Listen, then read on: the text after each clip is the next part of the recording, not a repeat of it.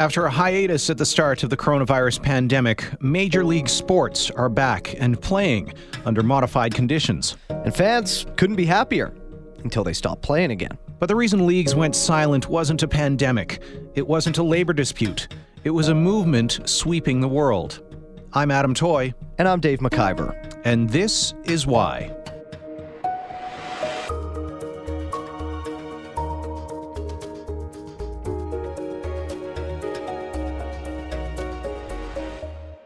The past 4 months have shed a light on the ongoing racial injustices facing our African American community. Citizens around the country have used their voices and platforms to speak out against these wrongdoings. Over the last few days in our home state of Wisconsin, we've seen the horrendous video of Jacob Blake being shot in the back 7 times by a police officer in Kenosha, and the additional shooting of protesters. Despite the overwhelming plea for change, there has been no action. So our focus today cannot be on basketball. That's the Milwaukee Bucks on August 26th. They didn't take the court to play a playoff game. They were protesting the shooting of Jacob Blake in Kenosha, Wisconsin. Video of the incident shows Blake apparently being shot in the back 7 times during an altercation with police.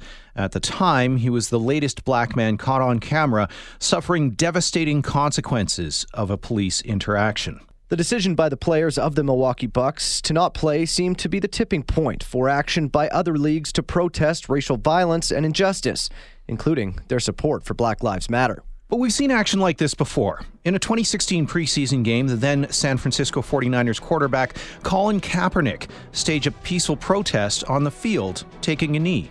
And before that, in 2004, Toronto Blue Jays first baseman Carlos Delgado protested the Iraq War by taking a seat during the 7th inning playing of God Bless America. And before that, the 1980 Moscow Summer Olympics, boycotted by countries like Canada and the United States. And before that, the 1968 Summer Olympics, Tommy Smith and John Carlos raising a gloved fist in silent protest against racial discrimination. And before that, well, you get the idea.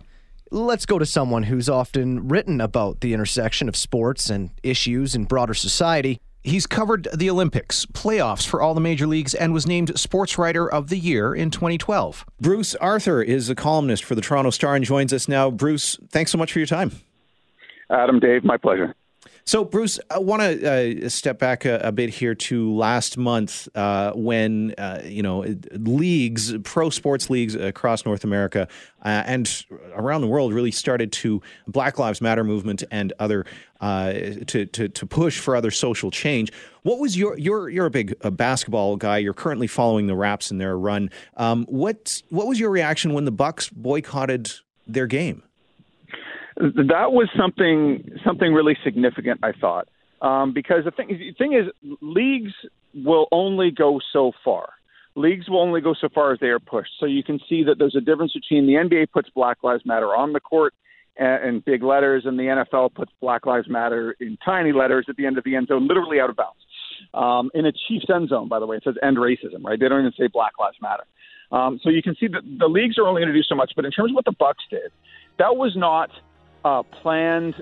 deeply planned protest. That was not a team that had a strategy. That was a team that felt so strongly about what was going on the streets of America that the shooting of Jacob Blake, specifically in Kenosha, Wisconsin, that they said, we are willing not only to boycott the game, they were going to forfeit the game. They were going to forfeit a playoff game in a series where, they were the favored team, but they had lost game 1 against Orlando. That was real. That was the withholding of labor to show how much it mattered to them. And that, to me, was really significant. And when the rest of the league joined them, you kind of forgot of what they were willing to give up at the start, right? Which was give up a basketball game, which is the point of their careers. And this is a team that has title hopes that they've since lost. But it was really significant. And what we've seen since then is that you're not going to get something that significant, I don't think, every day. But you saw a chain reaction where the NBA stopped playing and baseball eventually had teams stop playing, and the WNBA and soccer. And you saw a chain reaction that showed how much this mattered, right? And made this issue harder to ignore. And that, to me, was really significant. Right, and then you mentioned eventually the of course WNBA, which have been leading this change for social justice among the pro leagues, but like you said, Major League Baseball, Major League Soccer, eventually the NHL, had these actions. From your perspective, you've been following pro sports for probably most of your life. Did this seem like just kind of a following of what everybody else was doing, just kind of keeping up with the Joneses, or did this come from a place of genuinely believing in what their players were saying? I think it's one then the other, if that makes sense, right? And in the reverse order. I think there was genuine feeling in the NBA for sure, and there's obviously genuine feeling in the NFL for sure. If you go watch the video that the Miami Dolphins made, it's extraordinary. Is it authentic? That's the mystery. Or is it just another symbolic victory? Now there's two anthems. Do we kneel? Do we stand? If we could just right our wrongs, we wouldn't need two songs. We don't need another publicity parade. So we'll just stay inside until it's time to play the game. Because it basically takes what the NFL is going to give it, what I talked about from a corporate league standpoint, and we're going to put end racism here. We're going to put the names of victims on the back of helmets where no one can see them. And it said, we're not here for that. What we want is, basically what they said is, we want our owners to use their power and political connections to make change in society. And that's the root, right? Like, that's actually taking people you have a connection with and getting them, ideally, to make change. So I think there was real feeling there. And then I think once the NFL, or once the NBA did it, there was a following that happened. The fact that the NHL did it, let's think about that for a second. Mm-hmm. Hockey's a lot of things. Hockey is not a source of racial equality, healing, or pride when it comes to people of color, right? It's a white sport, largely played by white people, largely for, not exclusively of course, but largely for white people, run by white people, and it's a sport that is tone deaf when it comes to race, over and over. And if I might interject, I also feel like it's the epitome of privilege, just because it's so expensive to get into that sport as a kid or as a weekend warrior. Exactly. Like, it started as a demographically white sport. It's also now a culturally and class-based white sport, right? Because of the inequalities in our country, the way they're structurally built in. And so when the NHL stopped playing, you could say, okay, they're keeping up with the other leagues. They're doing it because they feel like they have to. Except, why did they do it, right? And this goes back to the players making the decision in the NBA for this to happen, and the limits of corporate sport versus labor actually taking the lead, is that white hockey players called Ryan Reeves, right? They called members of the Hockey Diversity Alliance, and they said, what should we do? And they listened. I think if you look around this room, there's a lot of white athletes in here, and I think that's the statement that's being made right now. It's great that the NBA did this, and the MLB and the WNBA. They have a lot of black players in those leagues, but for all these athletes in here to take a stand and say, you know what, we see the problem too, and we stand behind you. I go to war with these guys, and I hate their guts on the ice, but I couldn't be more proud of these guys. It's, the statement that they've made today is something that's going to last. These 2 days isn't going to fix anything, but the conversation and the statement that's been made is very powerful, especially coming from this league. And that, to me, was extraordinarily significant, because if anything, what hockey does is it forces players of color, and really anyone who's different, it's not just players of color, it's different sexual orientations, it's women, it's everything, to conform to exactly their aesthetic, right, their culture. And then we venerate that hockey culture. And anything that steps outside it is Don Cherry saying, I don't think that guy should wear that tie, right? That was hockey in this country for a long time. And what happened with these protests is that white players listened to people of color and shut the sport down for 2 days. Nothing like that has ever happened in hockey, ever. And so, we'll see what happens in terms of the long term, right? We'll see if hockey actually gets hockey owners to do something, right? The fact that the NBA has gotten owners to at least try to make their arenas polling places in November is a significant positive democratic step, right? And so where does this go? I don't know. But obviously the window on what is acceptable has changed, because none of this would have been imaginable last year or the year before, even as Black Lives Matter was happening, even as Colin Kaepernick was kneeling, right? Mm-hmm. The debate on this has moved. And that's, to me, the biggest thing is that the fact that we're having the conversation in hockey means that the idea that racism is something that's entrenched in society and that we should do something about it has gotten to places where it never really lived before. So you're saying that hockey is that litmus test? Well, I mean, it's one of the lines, right? Baseball, to a degree, is one of the lines. Mm-hmm. One thing, I talked to Devontae Smith-Pelly, who's a black player who played for the Washington Capitals when they won the Cup. I asked him a few years ago, what is it like being a black guy in hockey? And he said, it's really lonely. Like, above all, it's really lonely because there's no one on your team. There's usually one black guy per team, sometimes more than one, but mostly one, right? There's not a lot of them. And he said, there's no one on my team, as much as they can be good guys and we go to war together. There's none of them who understand what it's like to be me, right? To live my life the way I've lived it, to experience life the way I experience it. There's just culturally, racism-wise, no one understands, right? And hockey wasn't a sport that asked and listens. And so that, to me, is it's not the litmus test, because there's a whole lot of institutions in the world which are built for white people and not really anybody else necessarily. But hockey has traditionally been one of them. For people have done good work in trying to expand and diversify what hockey can be. But all in all, like in the NBA, think about this. The NBA is the most progressive major sport. 5 black head coaches, 1 black team president. He works in Toronto, right? And their white people still run that sport. Hockey is miles behind that. And so when you have this conversation in hockey, I think it can't help but be good. So, Bruce, I guess it's kind of a wait to be seen, but are the pledges that the leagues are making, are they legitimate in your eyes? You know, we saw the NFL couldn't care less about Colin Kaepernick and his stance for 5-6 seasons. Mm-hmm. Should we take them seriously now, or is it a wait to be seen? There was a great point made by my friend Michael Lee, writes for The Athletic, about the fact that fans in Kansas City booed the statement of unity of players and coaches locking arms before the game.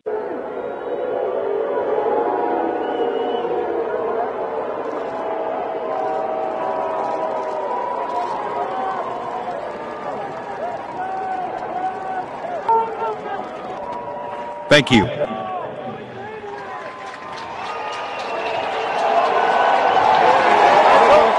Which is that the NFL never came from a place of good faith when it came to this issue, right? And then asking, they literally blackballed the quarterback who started the kneeling movement in North American sports in the world. And so it's hard to put that genie back in the box. So the question you got to ask is, what actually comes out of this? What are the measurables to come out of this beyond the conversation, beyond the fact that we're talking about it? So in the NBA, I think they put forward, $300 million towards various initiatives over the next 10 years. That's something, right? It's something. The fact that a lot of arenas can be used as polling places in November, that is something. The fact that you have to actually remember that they made these promises and then check again in a year, right? Check again in 2 years, check again in 3 years. And to their credit, the Hockey Diversity Alliance is really pushing. And they're actually trying to get concrete moves from the NHL. And that's a start. You got to kind of hold them to account. If you say, and it's not just pro sports, right? Like, how many companies put out statements saying we believe Black Lives Matter and have all white leadership, right? And don't do anything to actually teach a political conversation in terms of policy, in terms of police departments, in terms of all those things. You have to hold them to account and say, what does that really mean? And it's a really good question. And we're going to have to remember to ask for the answer.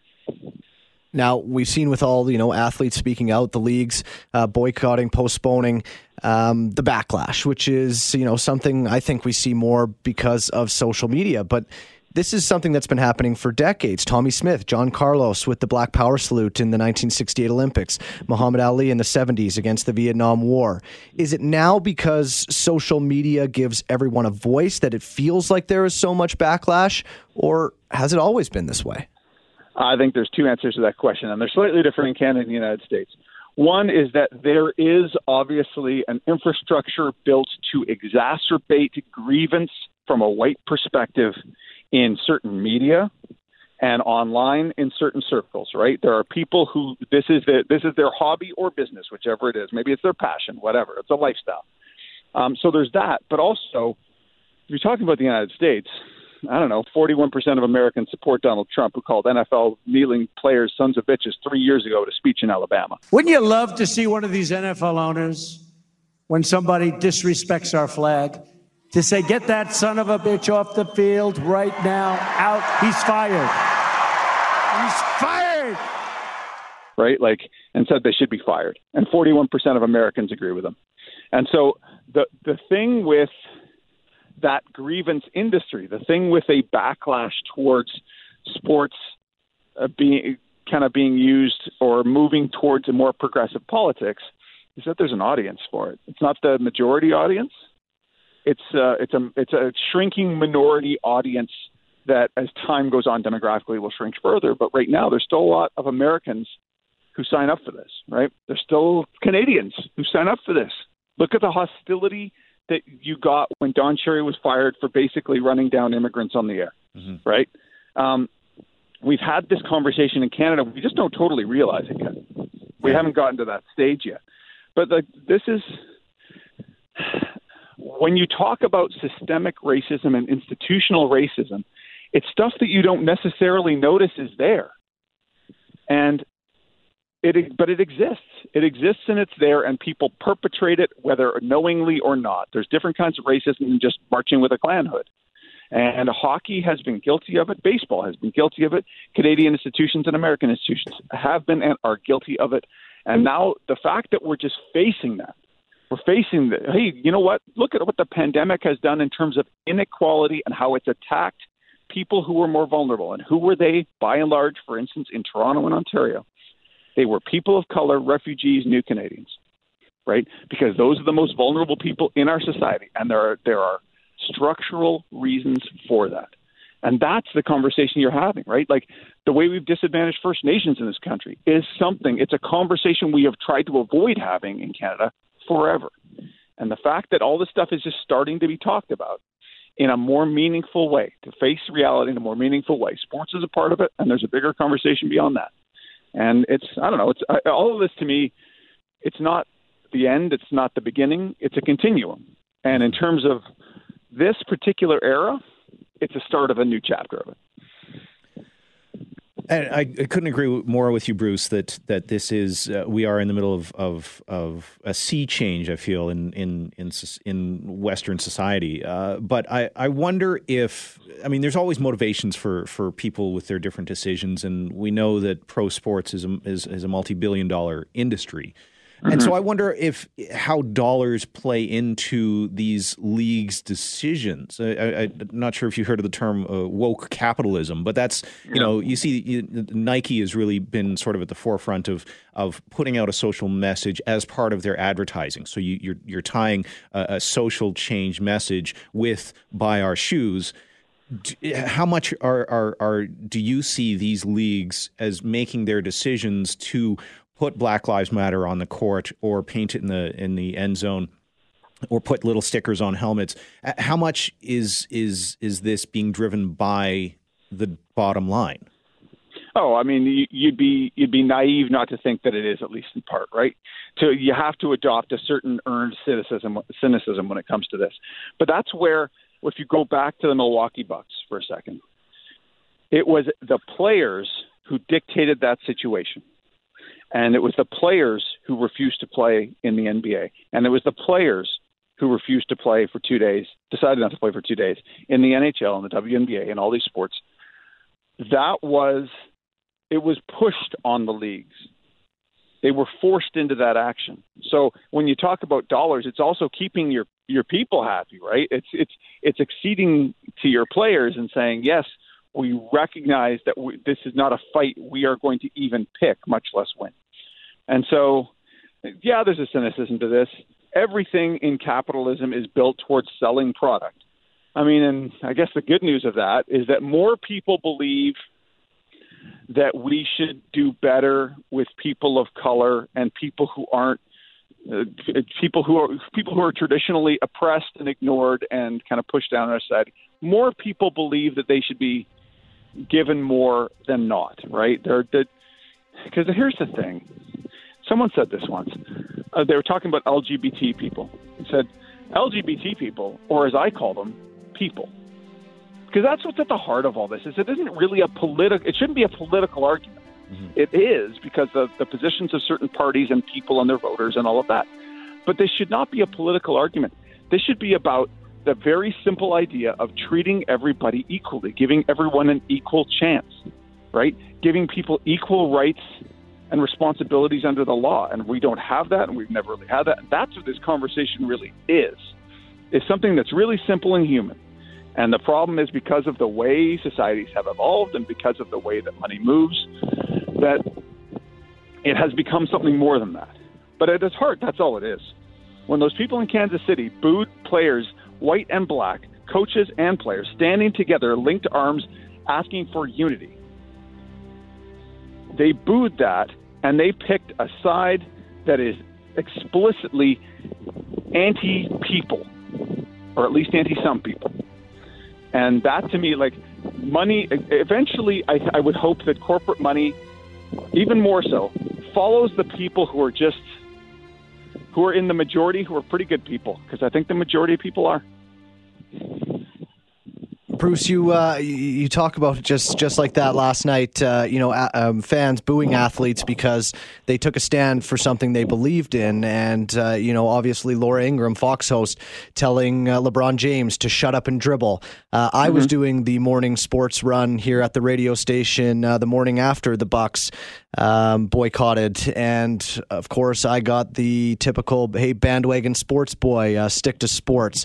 Is that moniker, "stick to sports," finally dying out because athletes are taking a stand and they're not listening to that anymore, or is it growing stronger?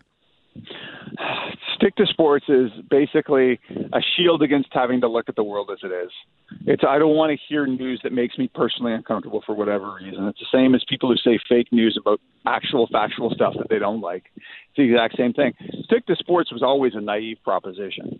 Like, how do you think stadiums get funded, right? Like, do you think that sports really lives in a world which is separate from the culture that creates, venerates, and enjoys it, right? Do you think that is separate from the world that created it? And of course it isn't.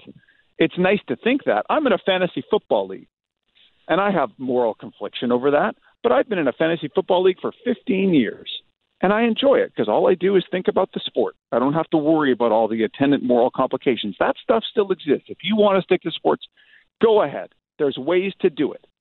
But in terms of watching sports, the people who give you your entertainment, the athletes who give you your entertainment are people too, and they feel, we've learned in the last month, they feel really strongly about this. And so you're just going to have to face that. And the best case scenario is the people who yell stick to sports, listen for a second as to why. And you should have done it when Colin Kaepernick kneeled, as to why he was kneeling. He wasn't kneeling because he wanted to disrespect the military or disrespect the flag. It was a peaceful protest for very specific reasons, and those reasons are coming back to roost today. So if you didn't listen then, just try to listen now.